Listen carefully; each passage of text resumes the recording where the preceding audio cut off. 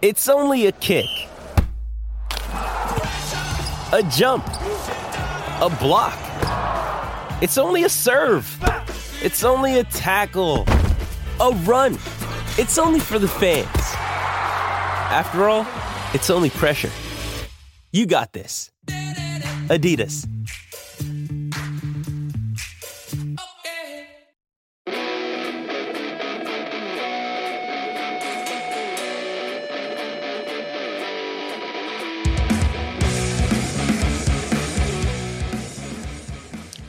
Welcome back, ladies and gentlemen, to the Ball Hawks podcast. I was going to call this the J.K. Dobbins episode because it's episode number 27, but still a little hurt about that. We'll get to that later. I am your host, Steve Fisher. You can find me on Twitter at ssfisher87. And a happy belated birthday to my co-host, Christopher Tuck Phillips. Because it was his birthday yesterday. Sorry, what was that? Oh, I think I got you on another one. Tuck. You know which one that's off of? Tuck. Yes, yeah, it's off of Raya. And there you go. Yeah, I just didn't hear you. You said it, I don't know, really fast the first time or something. I didn't quite... Did you say pep talk? Or like, what's the... Christopher, pep talk. It was so funny. We were watching this one over the weekend, and I didn't watch a whole lot of it. And before we actually go to watch it, my kids kind of like make weird names for the shows, like just whatever sticks in their brain. That's what they call the shows. Like, Paw Patrol has never been Paw Patrol. It's Pups. Can we watch Pups? And so I'd never seen Raya. And, so Sienna goes, "Hey Dad, can we watch Sisu?" And I was like, "Okay, sure." Like, she asked politely. The kids agreed on the show, and I'm sitting there in Disney Plus. I type in Sisu, like Seesoo. Like, I'm trying every dialect of Sisu, and I'm like, guys, I don't think it's on here. Like, I don't think the show Sisu is on here. And Sienna's like, "Yeah, it's right there." Like, starting to get sassy with me because it's right in front of your face, Dad. And I'm like, "Where? Like, I can read, you can't read." And I'm like getting defensive at this point as a grown man trying to like talk my toddlers down out of this. And so she like points at it, and I was like, "That does not say Sisu." And she's like, of course we like get into this. I was like, "That says Raya." She's like, "Yeah, Raya. And then Sisu also." And so I had to include that one today, but happy belated birthday for yesterday, dude. Thanks, man. Yeah, it's Olivia used to do the same thing with movies. I can't think of too many examples, but the one that always stood out that she probably did for the longest. I want to watch the Hair movie, Daddy. The Hair movie. The Hair movie, and it figured it out pretty. Tangled. Yeah. Tangled. Want to watch the Hair movie with Rapunzel and all of her hair, right? But like as she's getting older, she's getting very good at like being very descriptive. Like, "Daddy, I want to watch the movie with that little girl, and she's got magic powers, and her teacher's really nice, but the principal's really mean. Like, I want to watch that show, Dad." Yeah. I'm like, "Yeah, okay, yeah, Matilda, you got it, kid." Yeah. Like, just like. She's getting a lot better at being very descriptive, and part of that stems from the fact that like Olivia has, or actually she's still in through her school as well, but like since she was 2 or 3, she's been in speech therapy. Just her, we think it all stems just back to the fact that her ears didn't work properly. She's had a couple sets of tubes in her ears, so I don't think she ever really was able to hear properly. But anyways, so there was a lot of times where she would say the proper thing, and a lot of people wouldn't understand her. I mean, Nadine and I are just as guilty for that. And it got to the point where she was getting really, really frustrated. Totally. Where when we weren't understanding her, like the older she got, and if we weren't understanding her, the more frustrated she would start to get. So she got really good at explaining herself and describing what she's talking about. But yeah, man, thank you for the birthday wishes. It was it's I probably pissed off my wife a lot this weekend because she's like, "What do you want to do? What do you want to do for your birthday?" do you want to go out for dinner? Do you want this? Do you want? I'm like, it's just stop. Like, it's just another day. I have to go to work on my birthday anyways. Like, yeah, it doesn't, like, she's like, okay, so like, and you know, like, I'm telling her, I'm like, don't buy me any presents, which knowing full well she will, and like little things like that, right? And like, I mean, she didn't get me anything crazy. She got me a pair of those, I know I've told you about them before, the Under Armour sweatpant shorts. Oh yeah, yep. Yeah, she got me another pair of those. Nice. Or sorry, the kids got me those, but and you know, like yesterday I was getting ready to leave the house for work, and she goes, "Okay, so tonight, do you want to order dinner like order takeout, and then like you can just warm yours up when you get home? Because when I work, I come home and eat dinner by myself. It's super great." She's like, or do you want to, like, I'll just make something tonight and you can warm that up when you get home, and then we'll go out for dinner tomorrow. And I'm like, how about you make dinner tonight, I'll make dinner tomorrow, and we don't have to go out and spend money. That sounds like a great birthday. Like, yeah, she's like almost like crying. She's so frustrated with me. Yeah. And I'm like, just like, I said to some of my coworkers, they're like, oh, like, any big plans for your birthday? And I'm like, no, like, it's like, I'm at work right now. By the time I get off work, I'm going to get home. It's going to be 6:30. My kids are going to be ready for bed. Like, no, I don't have big plans. It's like, hey, work all day, go home. It just, again, treat it like any other day. Yeah. And I don't know. Maybe I'll celebrate 40. Which is coming up very oddly quick, right? Hey, just because you're a year younger than me doesn't mean you can take shots, okay? Take shots we did all actually the time. end up, speaking of Disney Plus, we ended up, after the kids went to bed last night, you know, Nadine and I had a couple drinks and we watched an adult movie together. Not that kind of adult movie, a perverts. I was like, please clarify for everybody. They can't see your facial expressions. Brand new movie on Disney Plus with John Cena called Vacation Friends that we watched last night, and it was hilarious. Nice. Highly recommend it. As a adult movie, and I'm as an adult movie, whereas like there. You know, a movie that you cannot watch with your actually, I guess you can't watch either version of adult movie with your kids. No, so probably shouldn't. I don't. Yeah, you probably shouldn't do that. And obviously, since you forgot, you can find Chris on Twitter. Did you not forget? No, I didn't forget. I was just going to do it at the end instead this week. You can find him on Twitter at I am on Twitter. Chris12. You can find the Ballhawks account at Ballhawks_pod. Let's jump into some around the NFL stuff, because we are NFL. We are not just life lessons. We're a bit of both, right? We're a little bit of parenting mishaps, a little bit of birthday mishaps, but we are NFL stuff. One of the ones you wanted to talk about, and I have to, like, full disclosure here, I haven't been really doing a lot of NFL stuff. Obviously I was away at listener of the show Liam's wedding, and that was great, but it didn't lead to much football stuff. So why don't you, because I'm sure you have more info on it, give us the lowdown on the Deshaun Watson, what's happening, what could or maybe won't happen. Yeah, the Deshaun Watson story that just, I don't know, keeps on giving or just won't go away.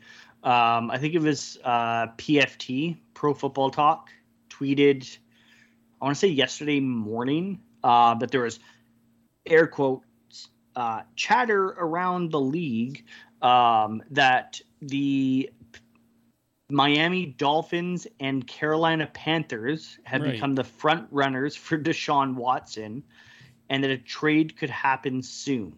And I think I've seen something like since then that now, like, apparently the Dolphins are the front runners and the asking price is like 3 firsts and 2 seconds, but the Dolphins want protection on those picks in case Deshaun Watson gets, you know, prosecuted for all of the allegations that he's currently facing, which, like, I'm sorry, but if you're worried about this guy facing prosecution for the 20 plus allegations that he is facing, and you want, you know, draft pick protection, why the hell are you even considering a trade to begin with? Right. Like, you don't it's not like, gun to your head, you have to trade for Deshaun Watson. Like, that's not happening. Like, so just be like, well, you know what? Like, this could still happen. So, like, yeah, let's not pull the trigger because it's too risky. And it's not like you have you don't have a bad quarterback in Tua. You just don't really know what you have in Tua because, Flores kept, he played Tua, then he played Fitzpatrick, and then he played both in the same game. Like, it just, so sure, you have the draft capital to make a trade like that happen because of the Tunsil trade. But I don't if you're going to do something like that, find out what you have in Tua this season, get more probably clarification on what's happening with the allegations against Deshaun Watson, and make the trade next year if you still feel so inclined. Right. Like, my big one with this is,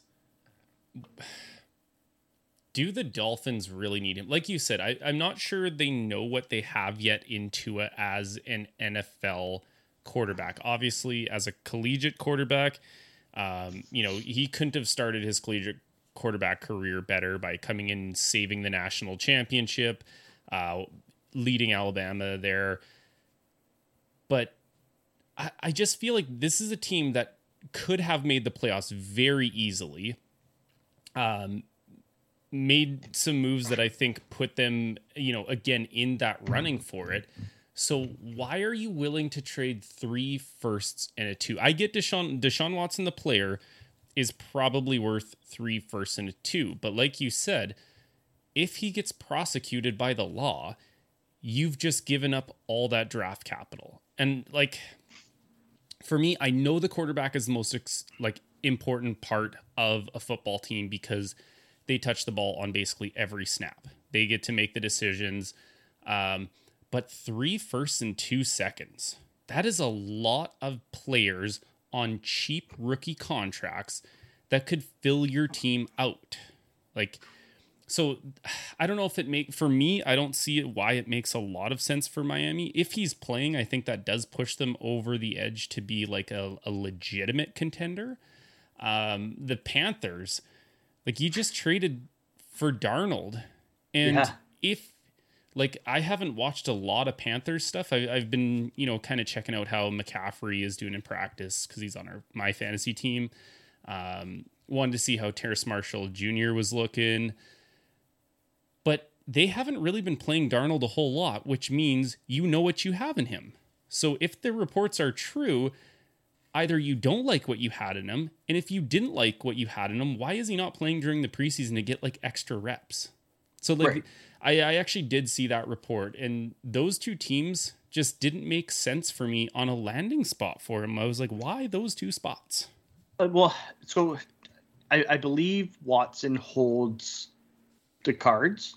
I'm pretty sure he's got the kind of control as to where he goes. Okay. I think I remember seeing something about that where he got it written into his contract, I think last year or something like that, if he gets traded, he has control on where he goes. So, no trade clause essentially. And apparently, again, this is all, internet chatter. He wants to go to Miami because he wants to reunite with Will Fuller. Really? Which I thought was weird too, because Will Fuller can't even play a full season. Right. Of all people, I don't know if you saw.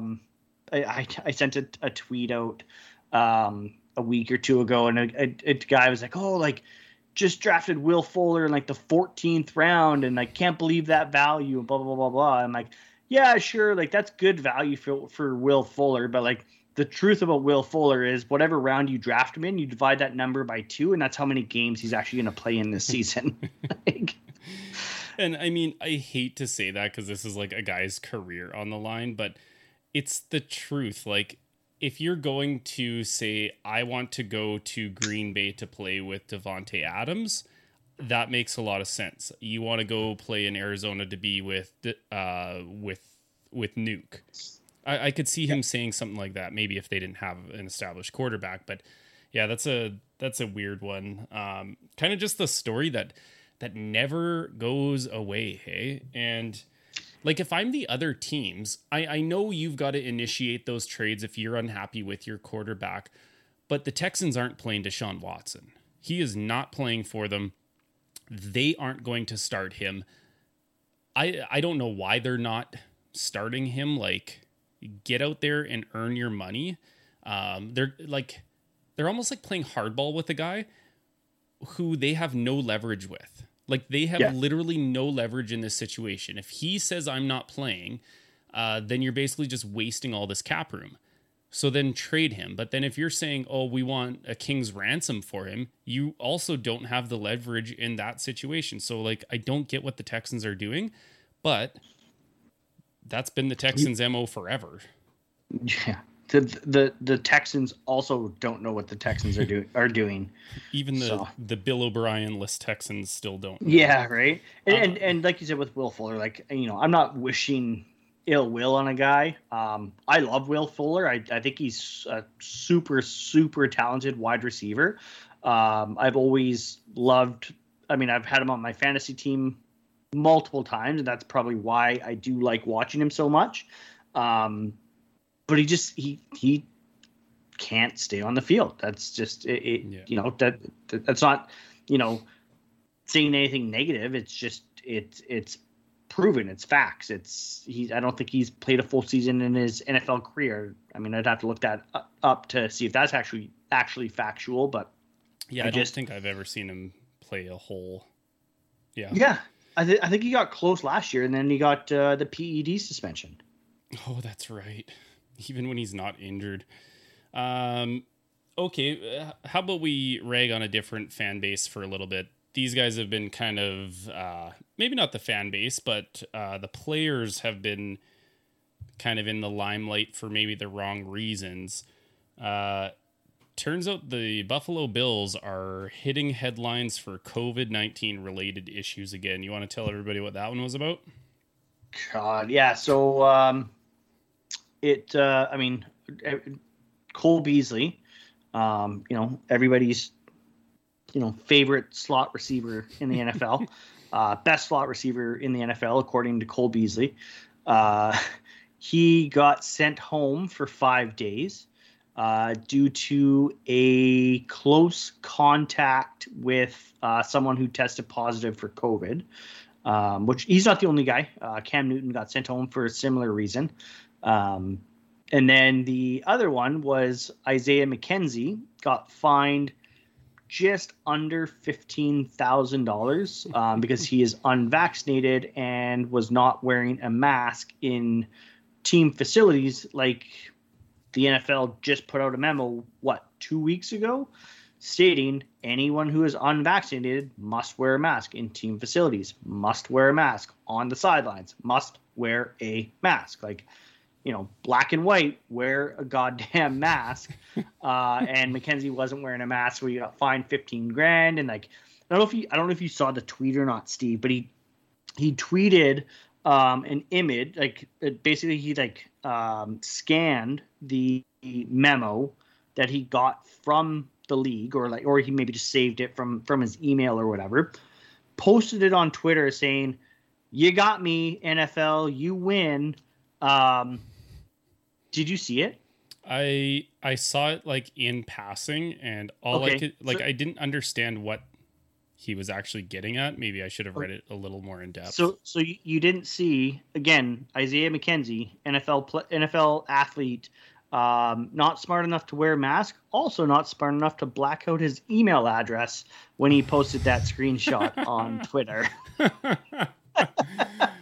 Oh, man. He also didn't black out the email address of whatever, you know, NFL executive sent him the fine letter. So he basically doxed himself and NFL executive. I'm sure there might even be an extra fine in that. Like, I'm sure they're not allowed to disclose like personal information of like memos that get sent out. You know what was kind of surprising about the email address, though? it was a Gmail address. Like you would think that these teams would like provide their athletes with, I don't know, a team email address like Isaiah McKenzie at buffalobills.com or something like that. Like just to be like, you know, any correspondence regarding to the team or the league or I don't know, playbooks, like things like that. You think they would send it all to a team specific email, especially like, you know, if a guy gets cut, they can just be like, cut that email, cut it off, like block it. Like, yeah, that's an interesting one. Yeah. We'll move on past that. I think our listeners know our stance on that. Just so be smart. One last thing. Okay. For anyone who didn't see it, a few days after getting the fine letter from the NFL and being like 15 grand's not that much money, like whatever, I'll just pay the fine. And Stephon Diggs is like, no man, like 15 grand, that's a lot of money, bro. His own teammate, right? So anyways, a couple days later on Instagram, he posted a picture of himself with his vaccine card showing that he got his first dose. Right. So proving that, you know, there being consequences for your actions, you know, does force some of these people to go and get the vaccine. Yeah, I mean, if that's what it takes for him to get the vaccine, all the power to the NFL. It seems like a weird one that a guy is unwilling to go get a vaccine for whatever reason. I don't know what his personal reasons were for not getting it by this point in this journey. But basically, like, so I don't have to wear a mask in and around the club facilities. Like, just be smarter in the first place. A trade that happened over the last week. Jacksonville Jaguars trade their number 2. Quarterback Gardner Minshew is going to the PA in Philly for a conditional 6th round pick. The Jaguars receive a 5th round pick if Minshew plays 50% of the snaps in 3 games. So that's I would bet money that that's looking more like a 5th. My big one is you have Jalen Hurts. You bring in Flacco as like this veteran backup. Who knows, maybe stirring the pot. There's always been kind of this offseason of, are they going to keep Hurts? Is he their guy? And then they go trade for, yes, he is a backup, but he's a young guy who, he's been very vocal, Minshew, about being a starter. Like, he's doing it in funny ways, but he was a starter for the Jaguars. He still wants to be a starter. And you bring him in as, like, competition? This one really baffled me. Again, maybe they see what they have in Jalen Hurts and they don't like it, or they're just not fully, I guess, they're not happy with the development and they want to push him.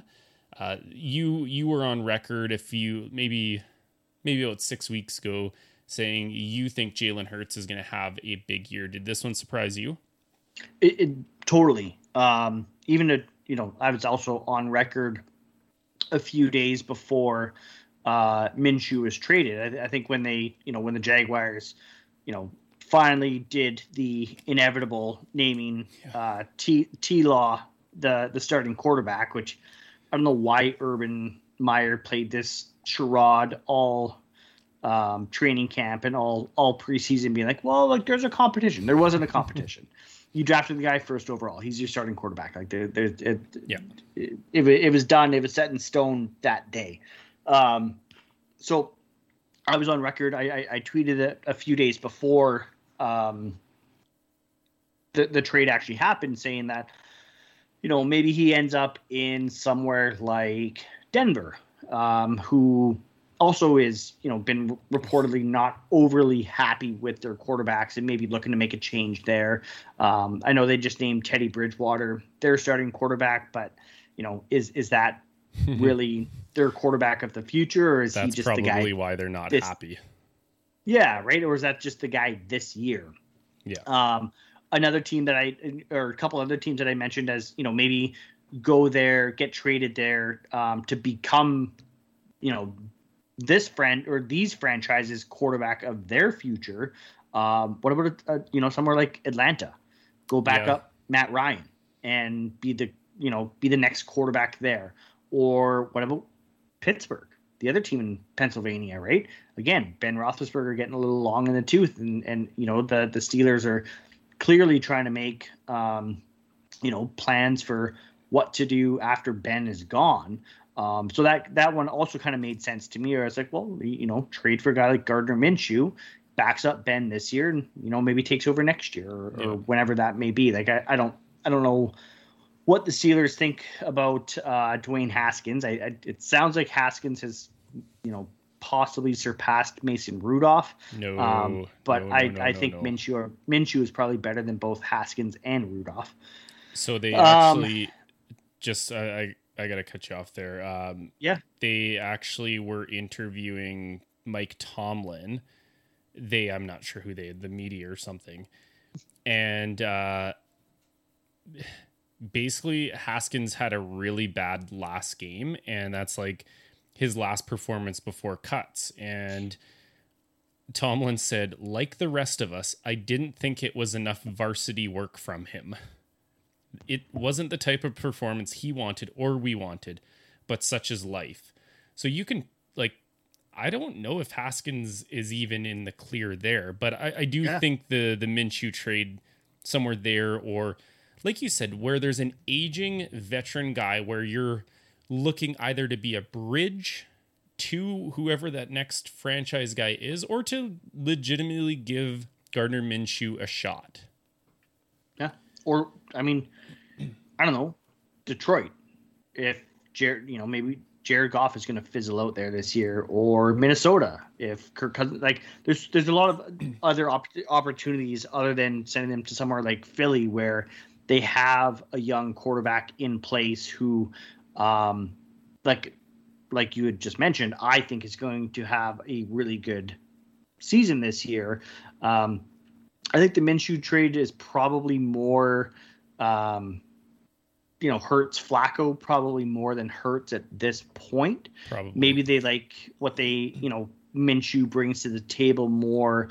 If Hurts goes down or if Hurts struggles, maybe they like Minshew to be able to come in and kind of run the same system that they want to run. Whereas Flacco, at this point in his career he's never really been that mobile quarterback, right? He's been more of a pocket passer. I could see that making a little bit of sense, because it just seems weird to me that Philly has been under this quarterback controversy for I don't even remember the last time they weren't battling through some sort of who's the starter, who is this the guy. They were clearly happy enough with Jalen Hurts in his development where he is as a quarterback that they went out and traded Carson Wentz, who they drafted second overall. Yep. So it just, I definitely get the idea of he can run the same or a similar system to Jalen Hurts, whereas that's not really the same skill set that Joe Flacco has. But you knew that when you brought Joe Flacco in early on. So something just doesn't really make sense there for me, unless maybe they were just using Flacco as kind of like a camp arm, which sometimes they do. I just feel like maybe Flacco's a little higher profile of a guy than like a camp arm. I was talking to Jake Bogle about that, where if this is a trade that they've made to bring Minshew in to now be the backup quarterback to Hurts, and now Flacco's not going to be your QB3, so he's likely going to get cut. Shocking, I guess, just at this stage in his career. I don't feel like he's that old. I don't feel like he's, I don't feel that, I don't know. I've never been the biggest Joe Flacco fan to begin with. Both him and Matt Ryan, I've kind of always just been kind of meh, over. But still, a big fall from grace for a Super Bowl winning quarterback, right? Super Bowl MVP too. Super Bowl MVP. Yeah. Super Bowl MVP is so weird. The most random people. Malcolm Smith. Malcolm Smith. Yeah, exactly. Malcolm Smith, right? Like, he is the most random one that I, recently can remember. Yeah, but I mean, that one as a Seahawks fan, that should have been Cam Chancellor. Right. Okay, let's move on to a little bit of Seahawks and a little bit of Ravens news. Week 3 of the preseason officially just wrapped up, I think maybe an hour and a half ago, with the Browns playing whoever they were playing. I saw the Browns were on. Preseason's done, and we're going to start with Seahawks because I'm not sure if I'm quite ready at this point to talk Ravens preseason game 3 yet. We will let you give us the rundown. How did the Hawks look? What were you happy with? Any takeaways? Finally, something positive to say about my Seahawks this preseason. Here we go. Here we go. Let's go, folks. Get ready for this, Chris, for the rest of the season. The Seahawks look really, really good. Nice. Last night they played the Chargers, which, I mean, again, don't get me wrong, the Chargers played, at least on offense. I don't know about on the offensive line, but Justin Herbert didn't play. Austin Eckler didn't play. Keenan Allen didn't play. I don't think Mike Williams played. I think Mike Williams might actually be hurt. I'm not quite sure. Talk about another guy that can't stay on the field, Will Fuller-esque. But anyways, the Seahawks looked really good. They rolled out a few more of their starters this week. Still no Russell Wilson, no Chris Carson, no Tyler Lockett, no DK Metcalf. Some of the starting offensive line played. I think Damian Lewis was out there. I don't know if anyone else was, but on defense, man, I think the second play on defense, Cody Barton blitzed, Marquise Blair blitzed, Barton knocked the ball out of Chase Daniel's hands up into the air. Marquise Blair caught it out of the air for the defensive touchdown. I think they ended up calling it a fumble, pick six, fumble, don't care. Defensive touchdown, looked great. Nice. Big Dixon energy, looked great punting the ball last night. He had a couple really good ones. He had one that it bounced on the 2, it bounced on the 1. It was looking like it might go into the end zone, and it kind of bounced backwards, and then the special teamer got in there and knocked it back to make sure that it wasn't the touchback. So I think that one got down to the 3-yard line or something nice. Crazy like that. So yeah, man, the Seahawks looked really good. I was already really excited going into the season, really optimistic going into this season. Last night definitely didn't help with that. Like I said, still a lot of starters not playing, and the team looked really good. D. Eskridge finally got some play time for the first time this preseason. Finally has kind of gotten past his toe injury that he was dealing with. He had one catch, which looked great. He took a jet sweep, which, I don't know if you saw the tweet that I sent, but the Seahawks were up 14-0 at one point. And I was like, I don't care what the Seahawks do for the rest of the night on offense. Just force feed the ball to D. Eskridge. I don't care if you score any more points. I just want to see the ball in his hands just to see what he can do. I didn't get my wish, unfortunately. Alex Collins looked good. It just, like I said, really, really happy. What's that? Did he get to do his Irish River dance? He did score a touchdown, didn't do the dance. Oh, I was going to say, my follow-up question to that was, would it be a taunting penalty at that point? Well, I don't know. Can they still celebrate touchdowns? I don't know. I figure he's saving the dance for regular season. Okay.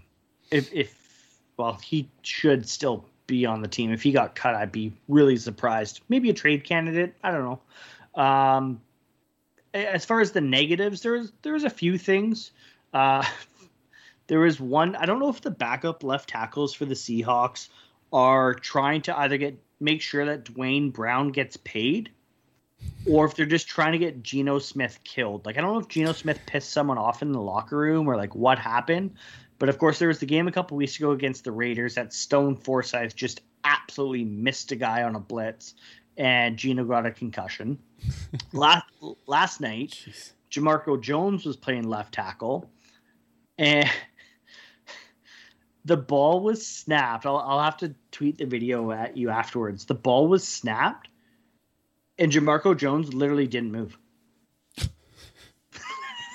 He didn't hear the snap and didn't notice people were like taking off in their stances. Like, stayed in his stance for probably 1 to 2 seconds after the ball was snapped. Wow. And then was like, oh, wait a second. Like, we're playing football here, guys. Time out. I haven't moved. Yeah. So there was a lot of, Seahawks Twitter tweeting about Jamarco Jones being, stuck in quicksand. I made a tweet about him, trying to get Geno Smith killed and or getting Dwayne Brown paid. Maybe a bit of both. I don't really know. But it's things like that you see that, make you happy and make you understand why Russell Wilson didn't play this preseason. Yeah. Dwayne Brown, of course, is they're not calling it a holdout, but he's not practicing or playing because he wants a new contract because he's in the last year of his. So he wants, a little bit more security, I guess, financial security. Another guy that all of a sudden he had been practicing, and I think he maybe got in a couple snaps in preseason. I'm not entirely sure. But now all of a sudden he's not practicing, and he's I think Pete called it, he's said he's holding in. So he was on the sideline in uniform last night, but no intention of going in the game. Is Quandre Diggs all of a sudden he wants to get paid as well because he's also in the last year of his contract, which that one's going to be interesting to see how that plays out. If Marquise Blair can... So Marquise Blair is a free safety by trade, but the Seahawks have been using him as their nickel cornerback. So if Marquise Blair can stay healthy this season and play well in the nickel cornerback slot, do they leave him there, or do they let Quandre Diggs walk and maybe move Marquise back up to safety? I mean, it's a possibility. It's an option that they have because, I mean, they still have Ugo Amadi there as well, who can also play nickel. Although I think I said a couple weeks ago, I wouldn't be overly surprised if I saw Amadi get cut, unless maybe they move him to special teams. Because I think, Marquise Blair, he won the nickel cornerback battle last year, and then got hurt, tore his ACL. So I fully expect him to win the battle again this year and play in that nickel spot. What else happened this week? They made a trade as well. They cut Pierre Desir and traded for second-year cornerback from the Texans, John Reed. Traded, I think, a conditional 7th-round pick in the 2023 draft. So, like, not next year, but the following year. And I don't even know what the conditions are on the draft pick. But basically, probably one of those guys that the Texans were going to cut anyways. And the Seahawks said, well, we could probably still use a little bit of help at cornerback. And let's see if this guy can come in and if he can compete. The only other thing I can think of is, sorry, go ahead. No, I was going to say the condition might be like if he's still on their active roster, or like maybe he makes the 53 and plays X amount of percentage of defensive snaps in the season or something. Then maybe they get a 6th, or I don't know.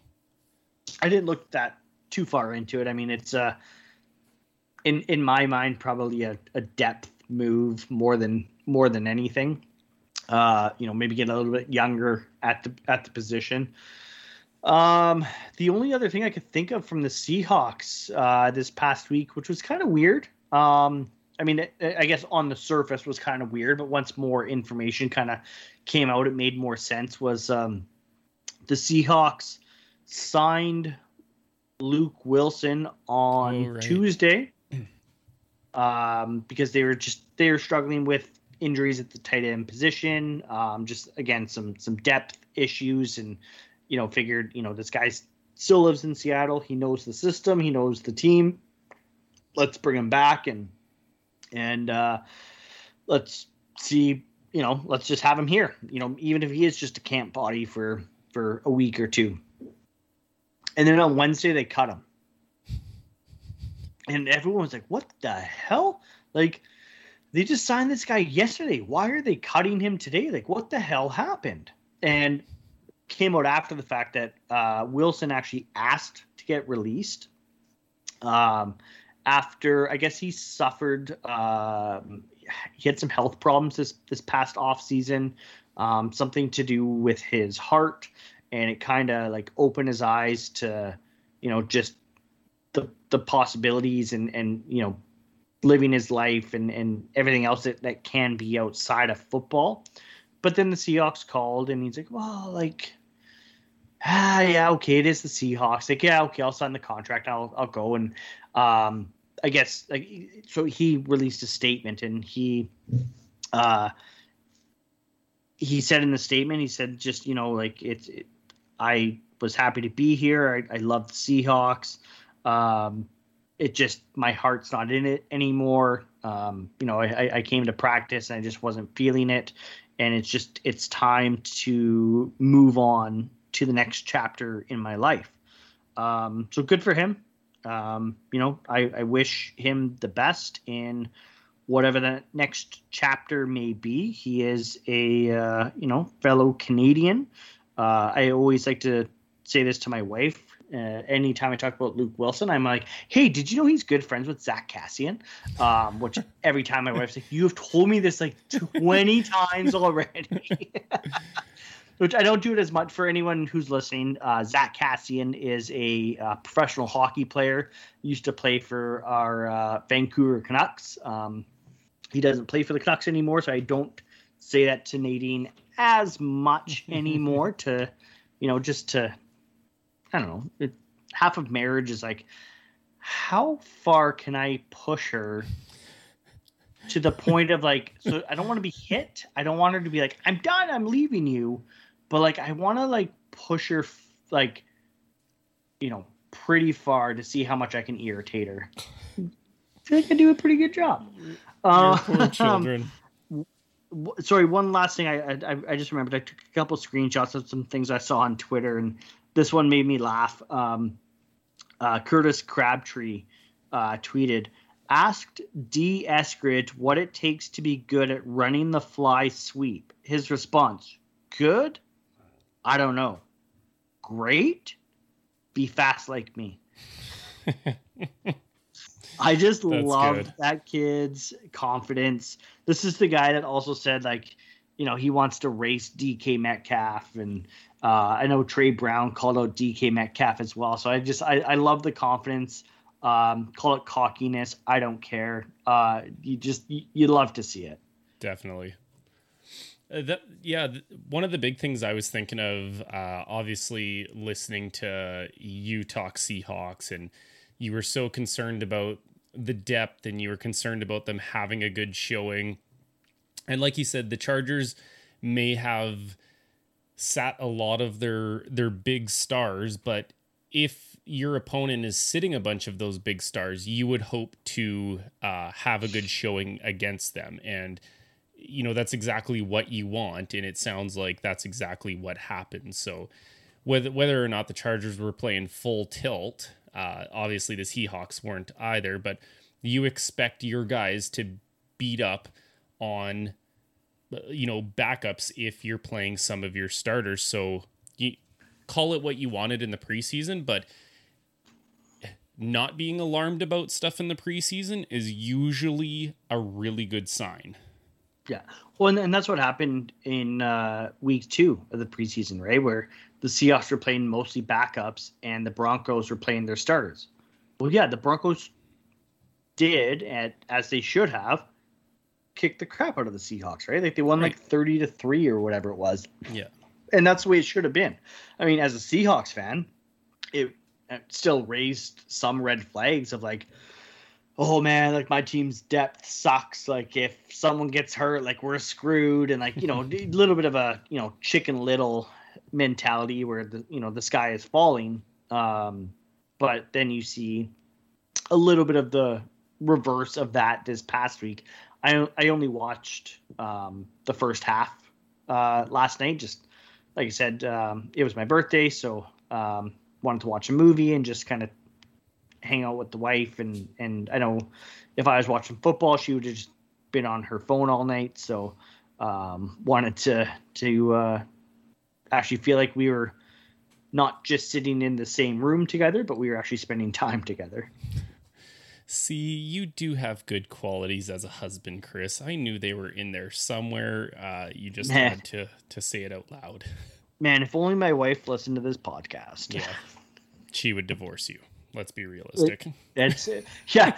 I, in 27 episodes, I've said one good thing about her. Yeah. I love my wife. Yeah. Nadine, please listen to the recording at this exact second. Okay. Let's not delay the other ones. I was going to say, let's not delay the inevitable anymore. Obviously, the big news to come out of the Ravens preseason game 3 is J.K. Dobbins goes down, has to get carted off the field, can't put any weight on the leg. So I said I was at a wedding this weekend. I was at a wedding last night, and beautiful location, and there was no cell service up there. So I didn't know anything that was going on, which was probably a good thing because I really enjoyed myself at the wedding. And, obviously I didn't have my phone, on my hip waiting for like updates or anything like that. But if I were to check on my phone, I probably would have been very sad, very downtrodden.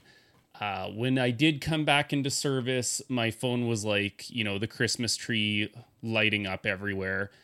And instantly my heart just sunk. I was like, this cannot be good. There's no way this can be any good. And so, there was hope that maybe it was a hyperextension. Because if you watch it, he kind of gets tackled from behind, and it looks like that left knee kind of goes hyperextended forward. And, you're hoping for the guy and for his teammates that it's maybe a hyperextension and he's going to be back in a couple weeks, maybe 4 to 6 weeks kind of thing for a worse hyperextension. Turns out he tore his ACL and he is done for the season. And really sucks for him. He's just such a gamer. Like, if you watch anything Ravens, you know that this guy lives, breathes, and eats football. All he wants to do is be great. All he wants to do is be the best running back, and not just like one of the best. He just wants to literally be the best ever. And it's just hard to see a guy. I mean, it's hard to see any guy go down with a big injury like that, but a guy that is such a gamer, like, my heart just breaks for these kids when, like, obviously having an ACL myself, what he's going to go through, but for it to be that big of a part of his life, and he's a huge part of this team making a big Super Bowl run. So that one obviously really sucked. Go ahead. I know you wanted to jump in there. Yeah, I was just going to jump in. I saw when I went out for dinner tonight to celebrate my birthday, and we were at I don't know, not really a sports bar, but like I guess a family-friendly sports bar, call it anyways. And they had the whatever game on. I think it was the Browns and the Falcons, and the ticker across the bottom said that they're also investigating for LCL damage. Yeah. You're talking about like being at the wedding last night with no cell phone reception, which there is nothing greater in this world than being somewhere with no cell phone reception. Oh, it was so nice. Which probably says a lot about like how much of a grumpy old man I am at this point in my life.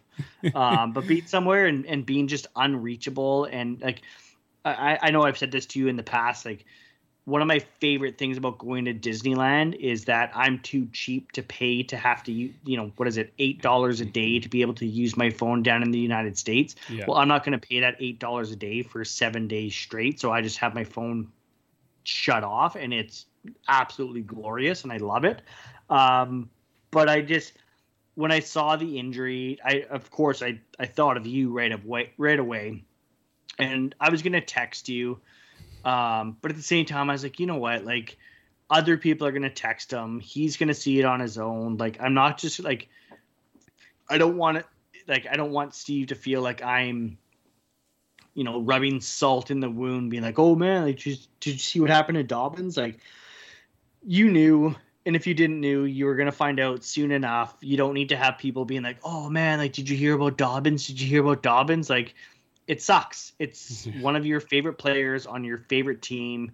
I mean, we talked about it earlier today. You have him on your fantasy team in our keeper league. Like, he was locked in as one of your keepers.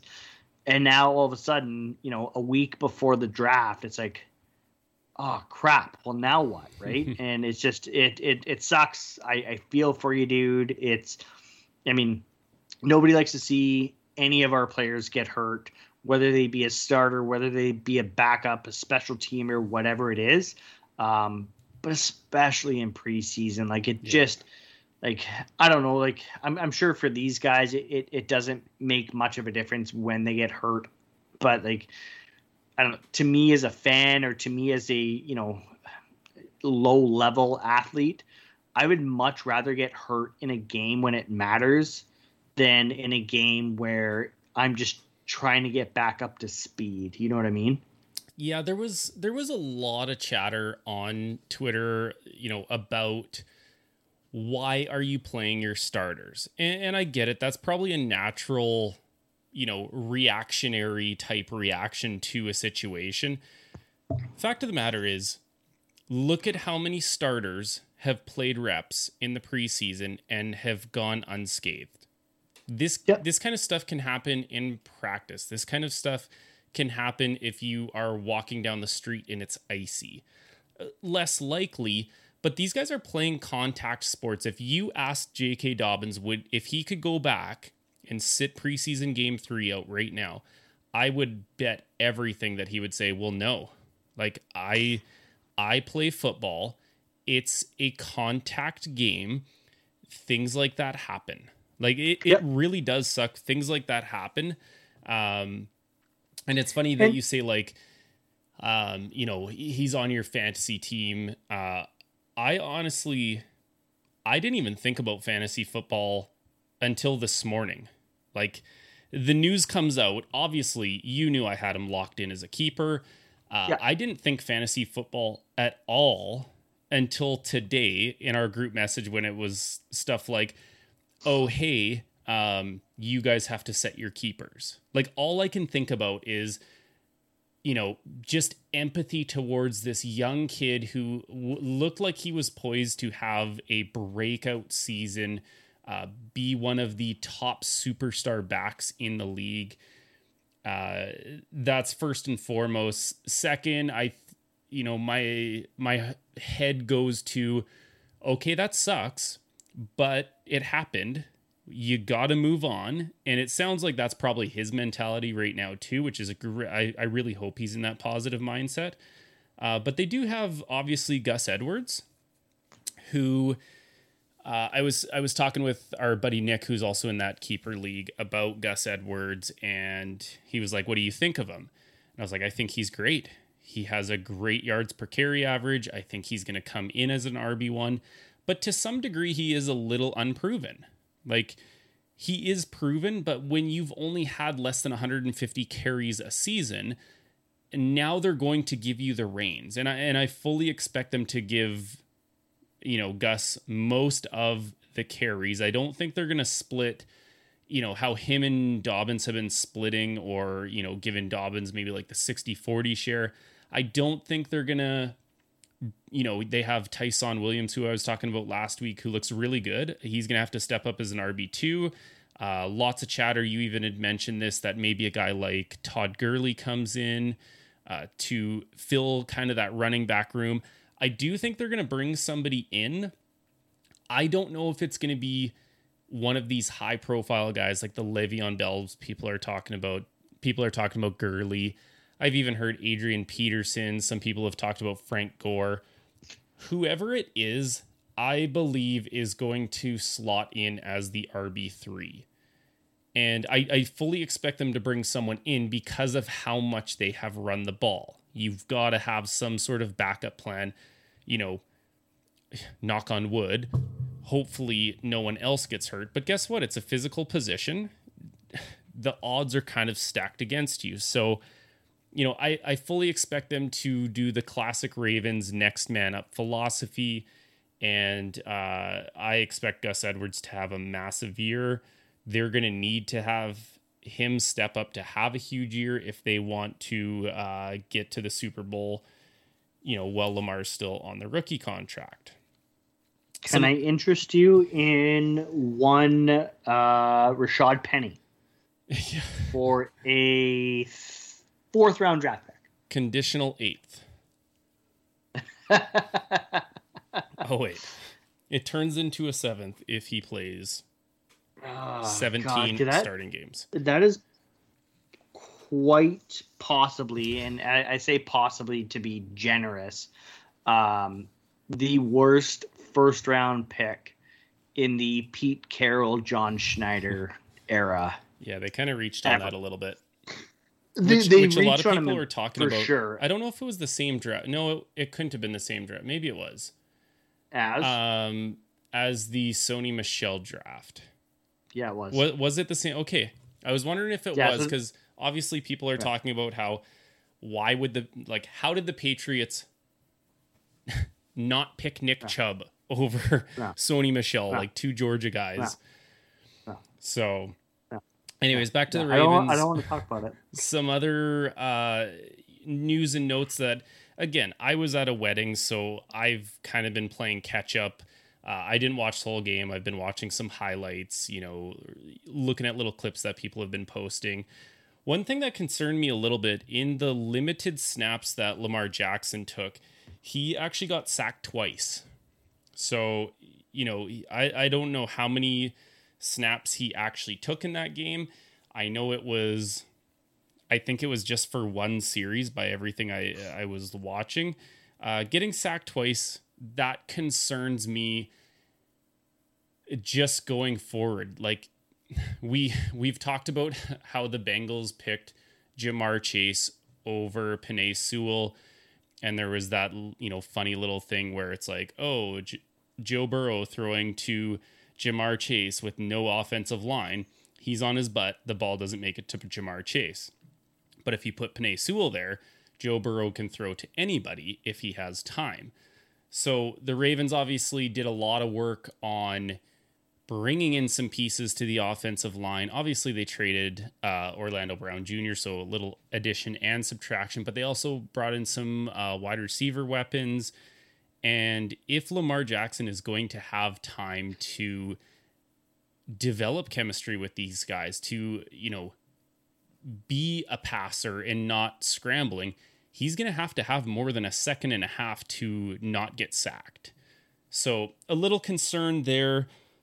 Staying in the quarterback room there, Tyler Huntley, obviously with Trace McSorley out, he came in and he had 5 touchdowns. Yeah, it's preseason, but he passed for 4 touchdowns. He ran in for another one.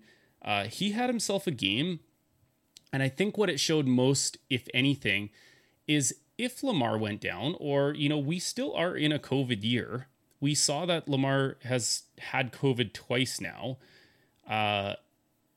If he's out for a game, I actually do have confidence in Tyler Huntley that he can emulate Lamar's style well enough that the team doesn't have to shift completely. And I think they wanted that to be RG3 for the last couple years.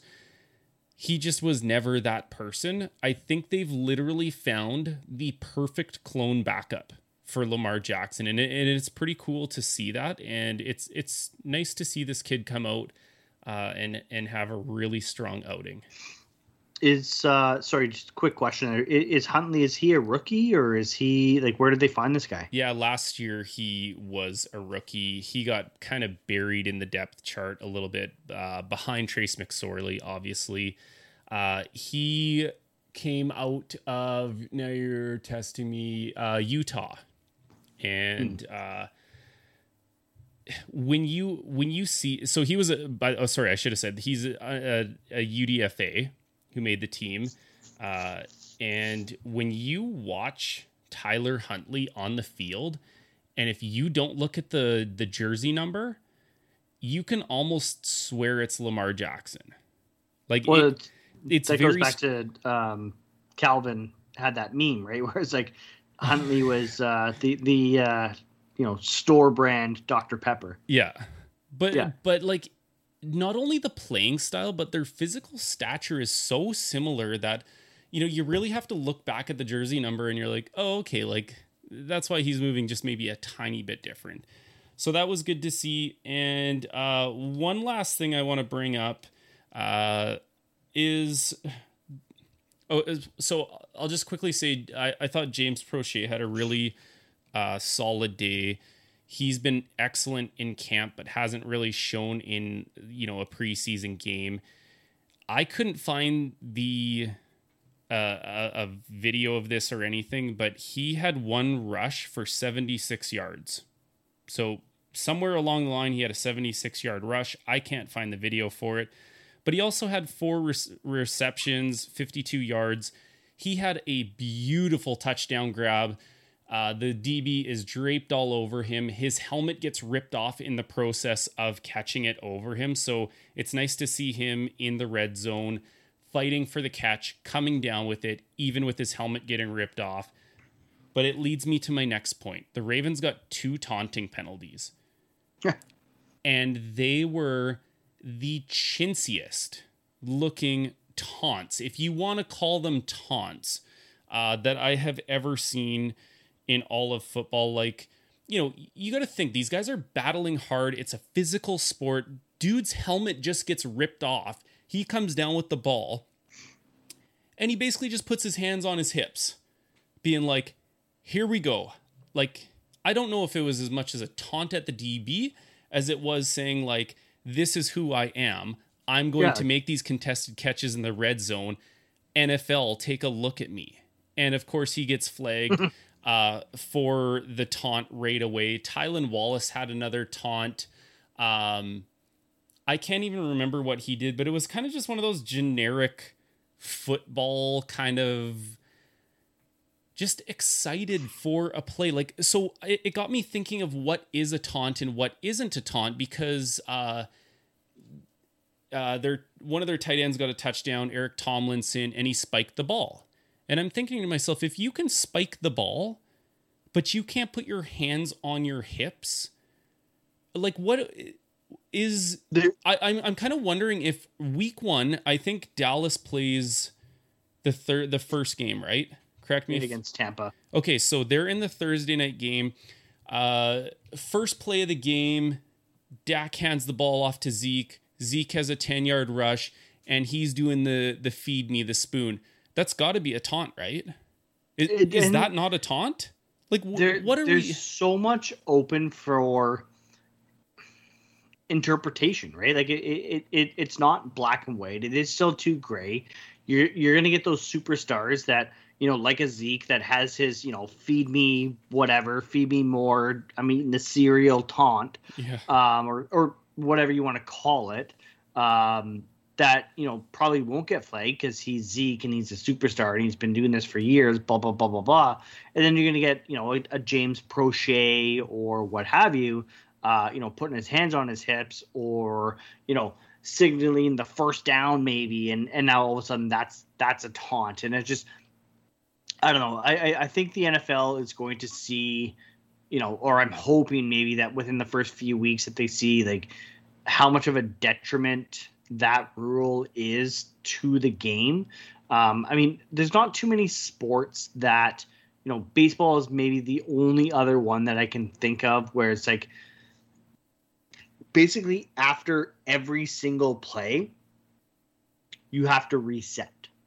And because of that, because of the structure of your game, it opens up the opportunities to celebrate every little play and celebrate every little victory, right? Like, I mean, in hockey, you see a guy make a big hit, and it's not like he's like, stopping on the ice for 5 seconds to like flex his muscles and like, play up to the crowd and say like, look what I did, right? Like, no, because the play is still going on, right? So I think it's just the structure of the NFL and the structure of the game where it's like your game is structured to say, do a play, make something happen, and after the play is over, reset and do it again, right? And because of that, it allows for those little,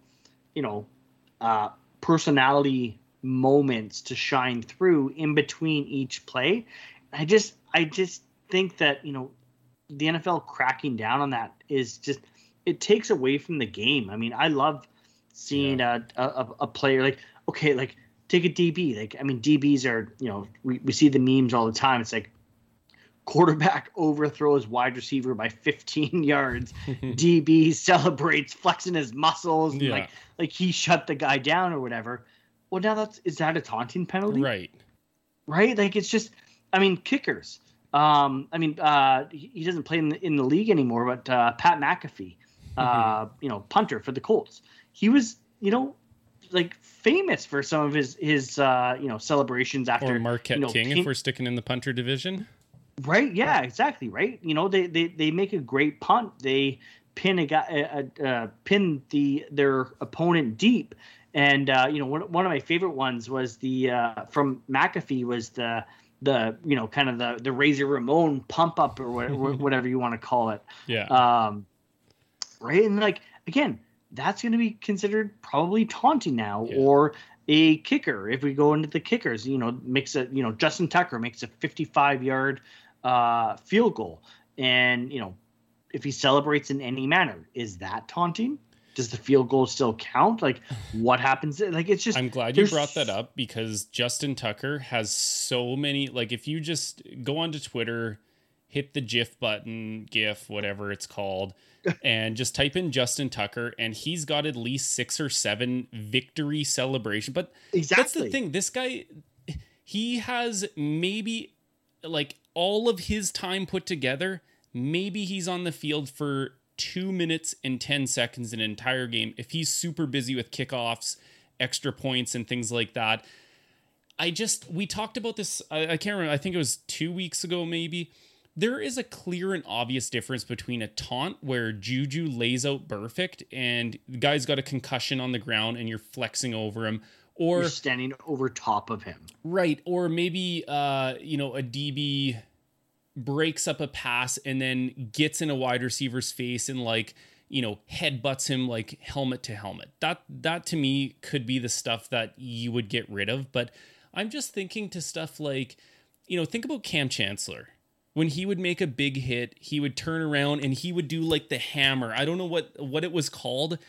Maybe Seahawks people had like a name for it, but I vividly remember Cam Chancellor. And to me, that's not a taunt. That's like a battle cry being like, boys, get it together. This is what we expect on defense. And it is such a difference than an actual taunt. And I know the refs were told, to crack down on it. I just hope it gets amended soon so that there's the clear and obvious stuff. If you listen to the New York Giants owner, it's because of that pesky rap music. Right.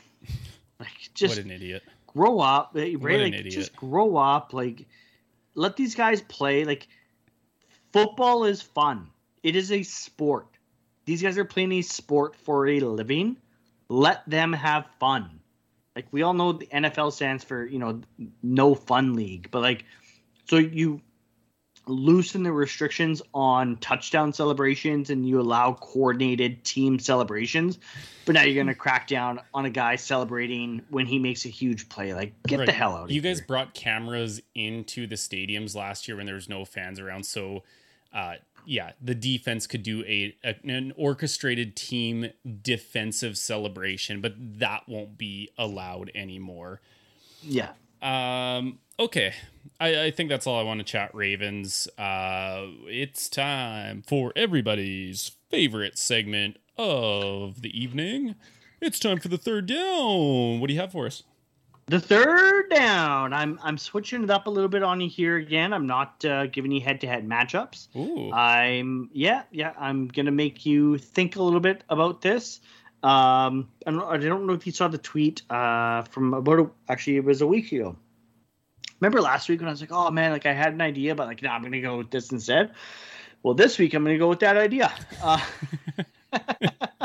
So yeah, like I said, getting away from the head-to-head matchups this week, I'm going to, I guess, present to you kind of a position by position lineup, and you give me what is the best fantasy football lineup using players from your favorite team. Okay. So, it doesn't say, like, there's no rules of is it PPR? Is it standard? Is it like just pick your favorite, I guess, fantasy football players from your team. And I'm not going to be like, this is it. I'm not going to list all the positions. We'll go position by position here. Are you ready? I'm ready. Let's do this thing. Third down. All right. Of course, we all know there's going to be a quarterback on your fantasy football team. So who is your quarterback? And just to clarify, we're doing like current players. Nope. Oh, this is like all time. Yeah, sorry, all time. Whoever you want, whatever you want. All time Ravens. Ravens. Okay. Yeah, just Ravens. Has to be Lamar Jackson. It's a no-brainer. Yeah, it's a no-brainer. Running back 1. RB1. Okay, I'm sure Jake is going to get mad at me for this again, but I have to go back to Ray Rice. He had that season. I'm really bad with years. I want to say 2012 range, maybe. I'd have to look it up. It was the year he had over 2,000 all-purpose yards and who knows how many touchdowns. Just for the simple fact that he was a dual threat back. Easy Ray Rice. I think if you asked me this question at the end of this year and J.K. Dobbins was not hurt, I would change my answer to J.K. Dobbins. That's how good of a season I think he was going to have. RB2 then. Chance to redeem yourself with Jake, maybe. I kind of want to go off script, but I'll go Lewis for this one. Jamal Lewis. Just too powerful, too good of a runner, too good in the red zone. He would be my RB2. Okay. Wide receiver. Wide receiver number 1. Oh man, I'm trying to think like a little further back. You kind of put me on the spot with this. That's the whole point of the third down. Yeah. I'm just trying to well, my answer for like all-time team is a little easier. I'm trying to think if like fantasy stat wise who it would have been. I think I would probably go with Anquan Boldin still. Okay. Just really good in the red zone, strong hands. I think none of the Ravens receivers have ever been like high yardage receivers over and over. So it's got to be a guy who, you could trust in the red zone to get you some TDs. So I'd go with Anquan. Just to make it harder, give me another receiver. Wide receiver 2. Let's go more current. And I will pick Hollywood. I'll pick Hollywood Brown. I just think everybody is still sleeping on this kid because he was the first wide receiver drafted in that year. He obviously had a really underwhelming rookie year, but we have to remember this kid was playing with screws in his foot. His whole rookie season, he still put up like closer to 1,000 yards. I want to say he had around like 5 or 6 touchdowns. I see a huge year coming up with him potentially if Rashad Bateman and Sammy Watkins can stay healthy and kind of just take a little bit away from him being the only receiving option with Mark Andrews. So I see big things for Hollywood. Okay. You were really, really quick to answer that one. Took a long time to answer the first one. Really quick on the second one. Yeah. So let's see how you do with your third one. Give me another receiver. Oh, another receiver. Wow. You're putting me on the spot here. I know. I'm going to give Ravens fans a little hope right now because it's a time that we could use a little bit of hope. And I'm going to go with Rashad Bateman. No way. Yeah. No, you're not. Yes, I am. I'm going purely on, and again, this is a hypothetical question. So if I'm building a hypothetical team, you never know who the receiver is going to be in a given year. I do expect Rashad Bateman to be, obviously not this year. He's going to miss a little bit of time. He's a little banged up, but I think this is going to be a guy who's a perennial 1,000-yard receiver for this team. I think Rashad Bateman's going to have a great year whenever he ends up being healthy. But no way you're including. Okay, whatever. That surprises me. Why? Well, like Steve Smith, Derek Mason. Like, I know you said like receivers never been like, a big wow position for the Ravens. It just surprises me to go with a rookie that has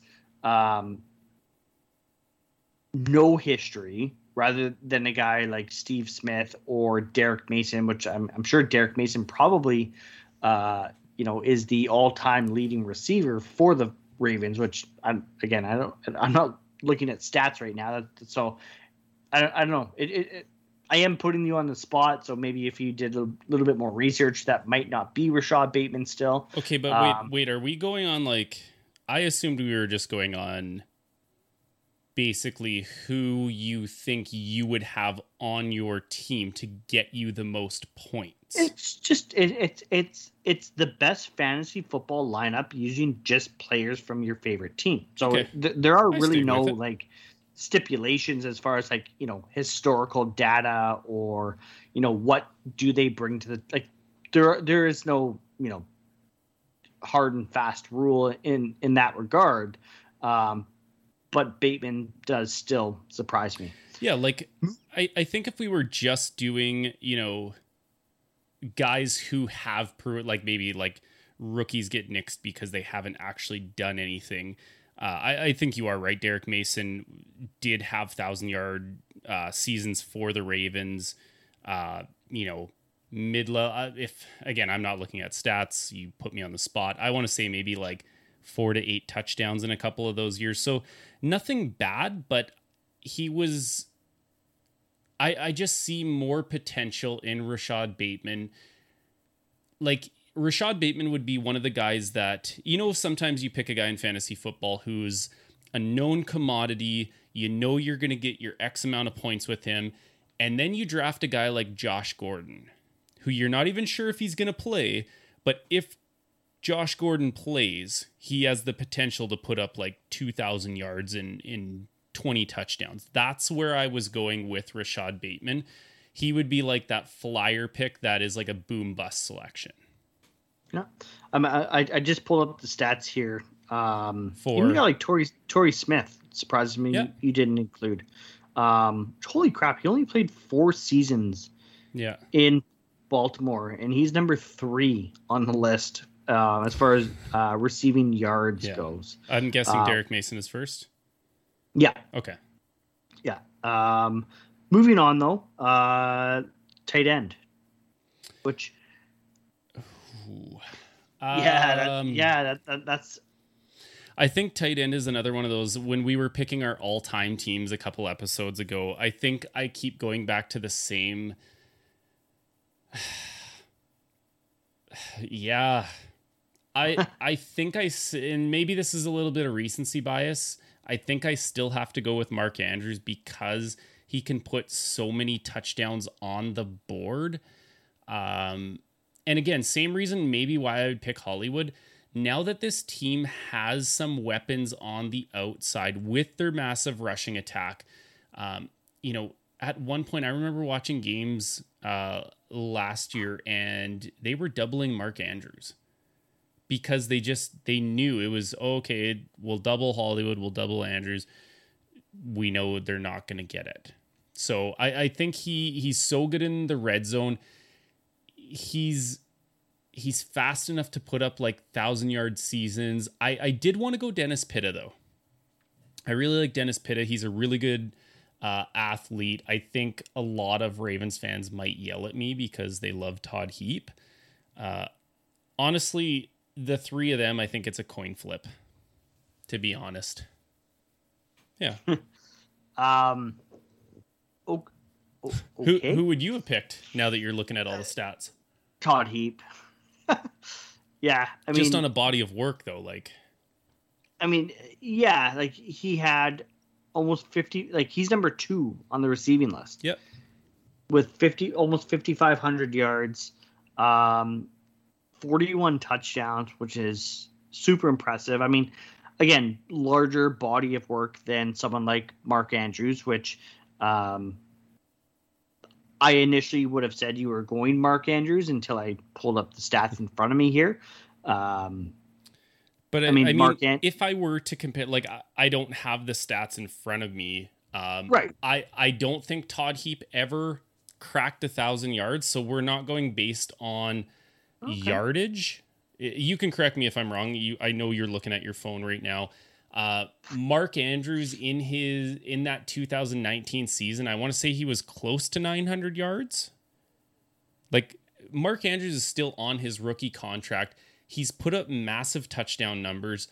Again, without looking at the stats, I think he's probably got to be close to Todd Heap's best season statistically. And so I would go on the fact that I think Lamar will take another step. I think they've added pieces around where he doesn't have to be the focal point, which will let him get open like he has been. Yeah, I do just think like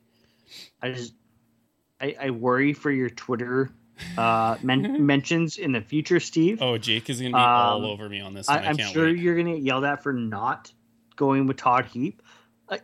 Like you said, looking at numbers, like Todd Heap never had a double-digit touchdown season. Mark Andrews has. Yeah. Right. So like I'm not saying that you're wrong. I mean, I'm not educated enough in Baltimore Ravens lore to say that you are wrong. But it does still, I guess, surprise me a little bit. The great thing about isn't that like maybe great is the wrong word. The good and the bad thing about fantasy football is you actually don't have to be a Baltimore Ravens fan to look at statistical numbers and say like, this is who I would play in a statistically proven made up game, right? Like I don't have to be a Seahawks fan and just go back and look at all their tight ends and be like, okay, how many touchdowns do they have? How consistent were they with their receiving yards? How many games did they play? Et cetera, et cetera. Like it's kind of the fun thing about fantasy football. Like I don't need to know a lot about the Carolina Panthers to know that Christian McCaffrey is a freak and you always pick him 101. Right. Yeah, exactly. And like, you know, had I not been looking at the stats, I would have been like, oh yeah, Mark Andrews. Like that totally, like I wouldn't have even thought of Todd Heap. So again, I'm not going to say you're wrong. It does surprise, like I said, surprises me a little bit when I look at actual numbers. Yeah. Which I mean, the numbers only prove so much because it's, you know, different bodies of work, of course. But like I said, I worry about your Twitter mentions. That's all right. Couple more positions here. First flex. So receiver, running back, tight end. I didn't even think about a flex position. Not super flex, eh? Can't throw Flacco in there. Coming at you, Steve. I think. You know what? I'm gonna throw a little wild card out here. You know my style in fantasy football. It's very much like your style with fantasy football. You and I like to start as many running backs as we possibly can. Running backs are king. Running backs are king, and I'm gonna go with Gus Edwards. Okay. And obviously, it comes at the expense of another guy. If you would have asked me this question before the preseason game, J.K. Dobbins would be that RB3 guy. But now that Gus has to be the lead back, I think he's going to get double-digit touchdowns. And I think he is going to get between 1,200 and 1,300 yards. Wow. That's my prediction for Gus Edwards this year. In a committee, that's impressive. Yeah. The thing with Gus Edwards is Ravens fans love to call him Mr. Dependable. And because literally you know exactly what you're going to get out of Gus Edwards every year. His first year, he rushed 137 times, 718 yards. Second year, 133 rushes, 711 yards. Last year, 144 rushes, 723 yards. Like he's gotten within 11 carries in 3 consecutive years, and he's been within 22 yards every single year. His yards per carry is 5.2. Statistics would say feed this dude the ball, and he's going to get, 1,200 yards. So, yeah, I'm going to pick Gus. I'm feeling optimistic today. Well, let's not leave anybody out. Give me another flex. Oh, give you one more flex, hey? Let's go Derek Mason.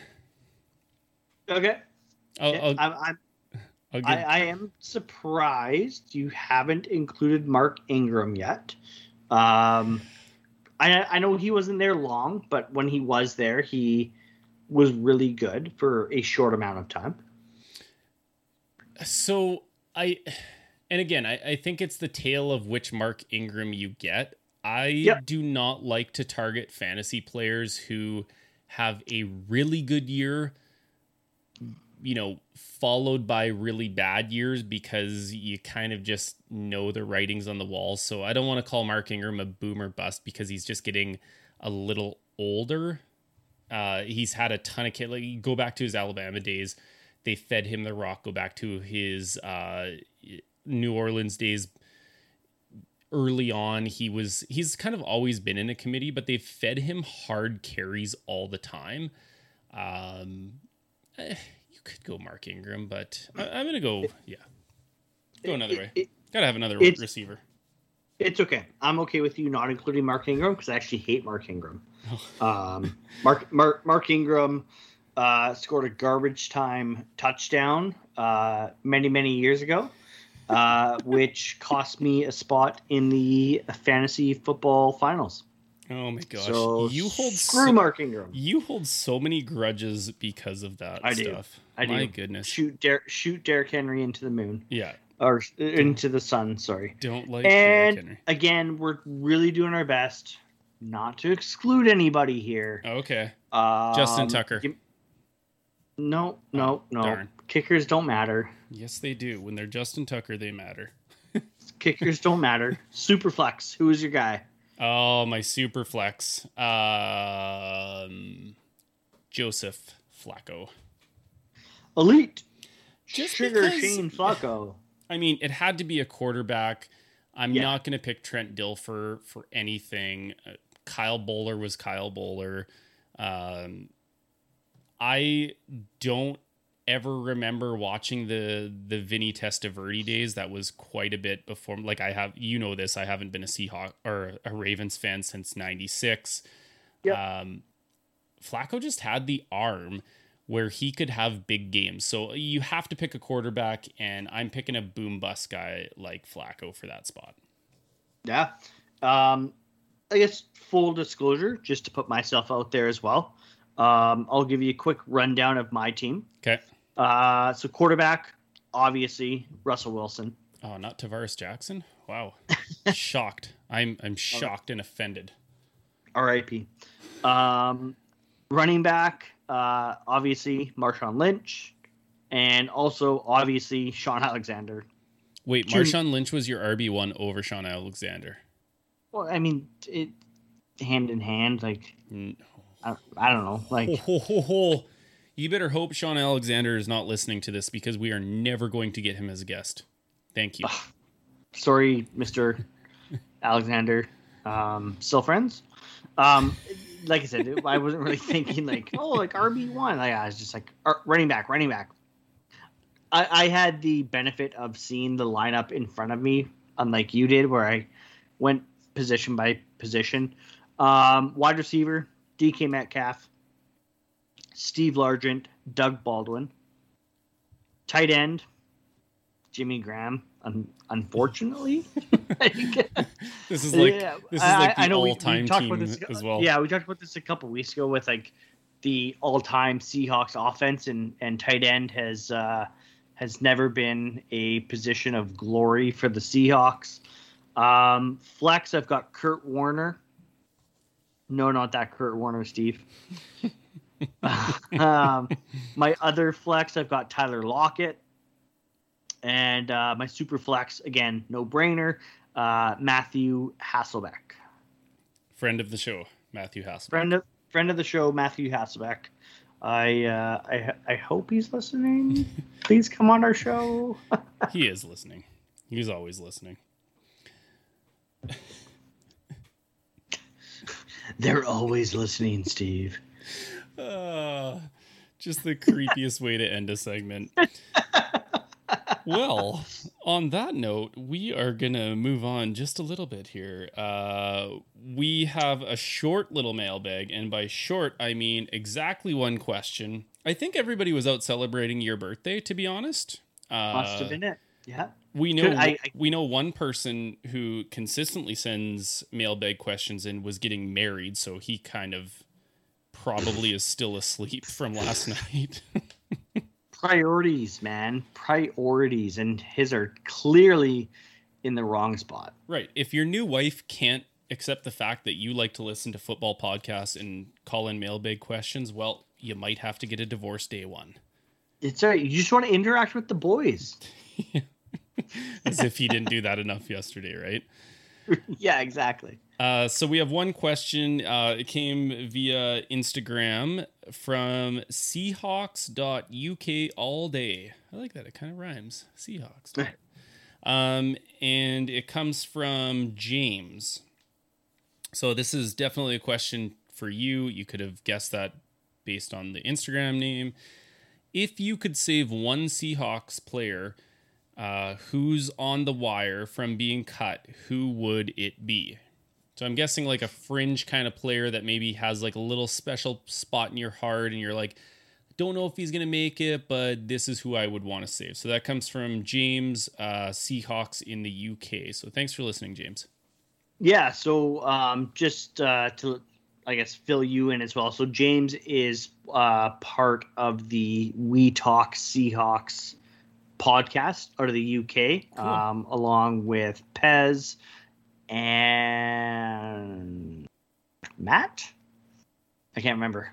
The third guy. There's a third. I'm listening to the most current episode right now, and the third guy whose name I can't think of isn't on that episode because he's been busy with school.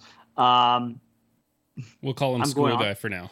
School Guy for now. I'll figure out his name. I'm actually going on their podcast next week. Nice. I'm jumping on with those guys. Due to the time change, jumping on with them midday next Sunday.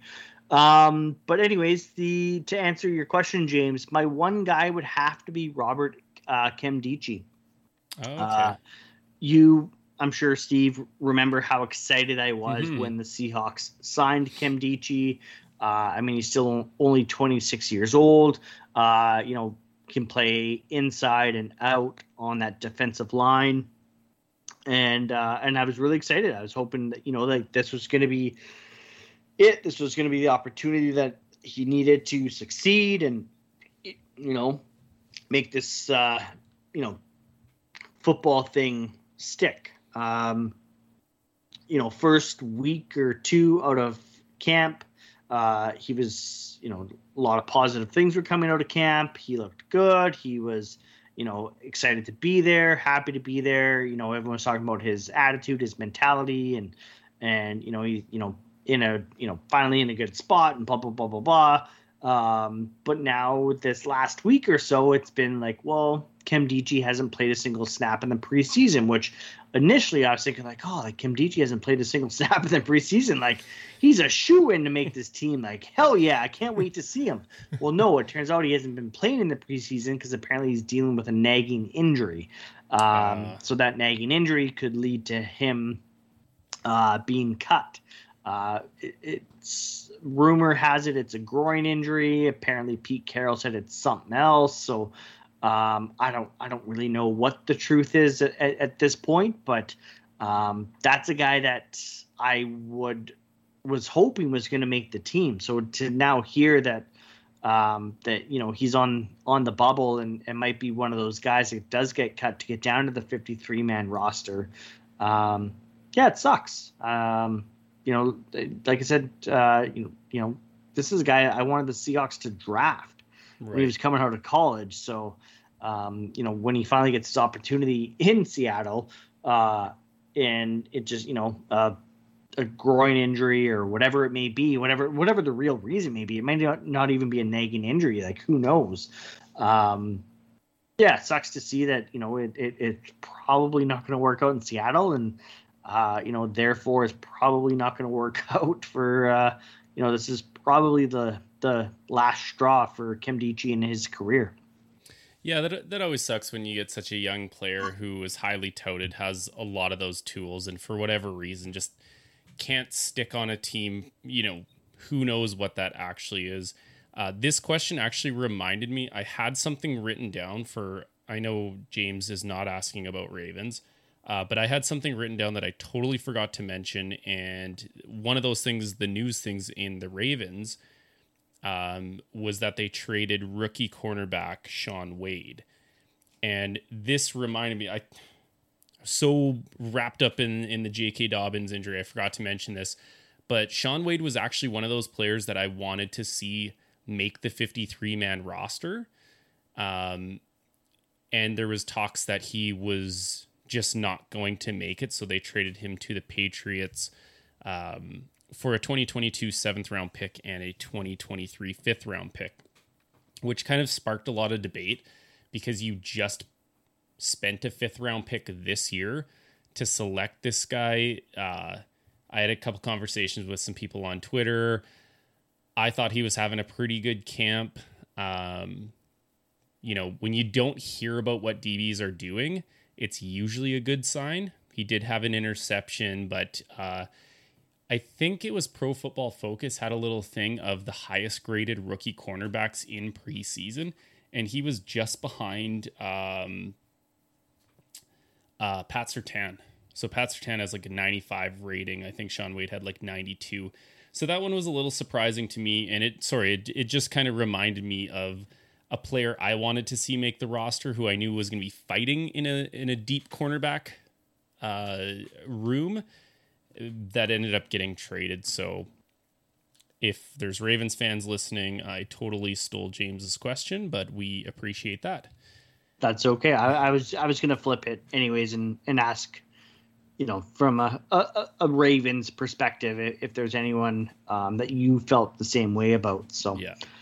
Thanks for reading my mind, Steven. I'm glad you also mentioned that. So if any Seahawks fans are listening to this, what day are you guys recording? You're going to make your first football podcast appearance as a guest. Right, yeah, because of course I went on the PP1 podcast and talked some hockey. We are recording next Sunday the 5th, I believe is the plan. At noon Pacific Standard Time. Could be a little bit different, not having a couple beers while I record a podcast. But I mean, it's not going to stop you. It's 12 o'clock somewhere, right? Maybe I'll make more sense then. Yeah, that's right. Okay.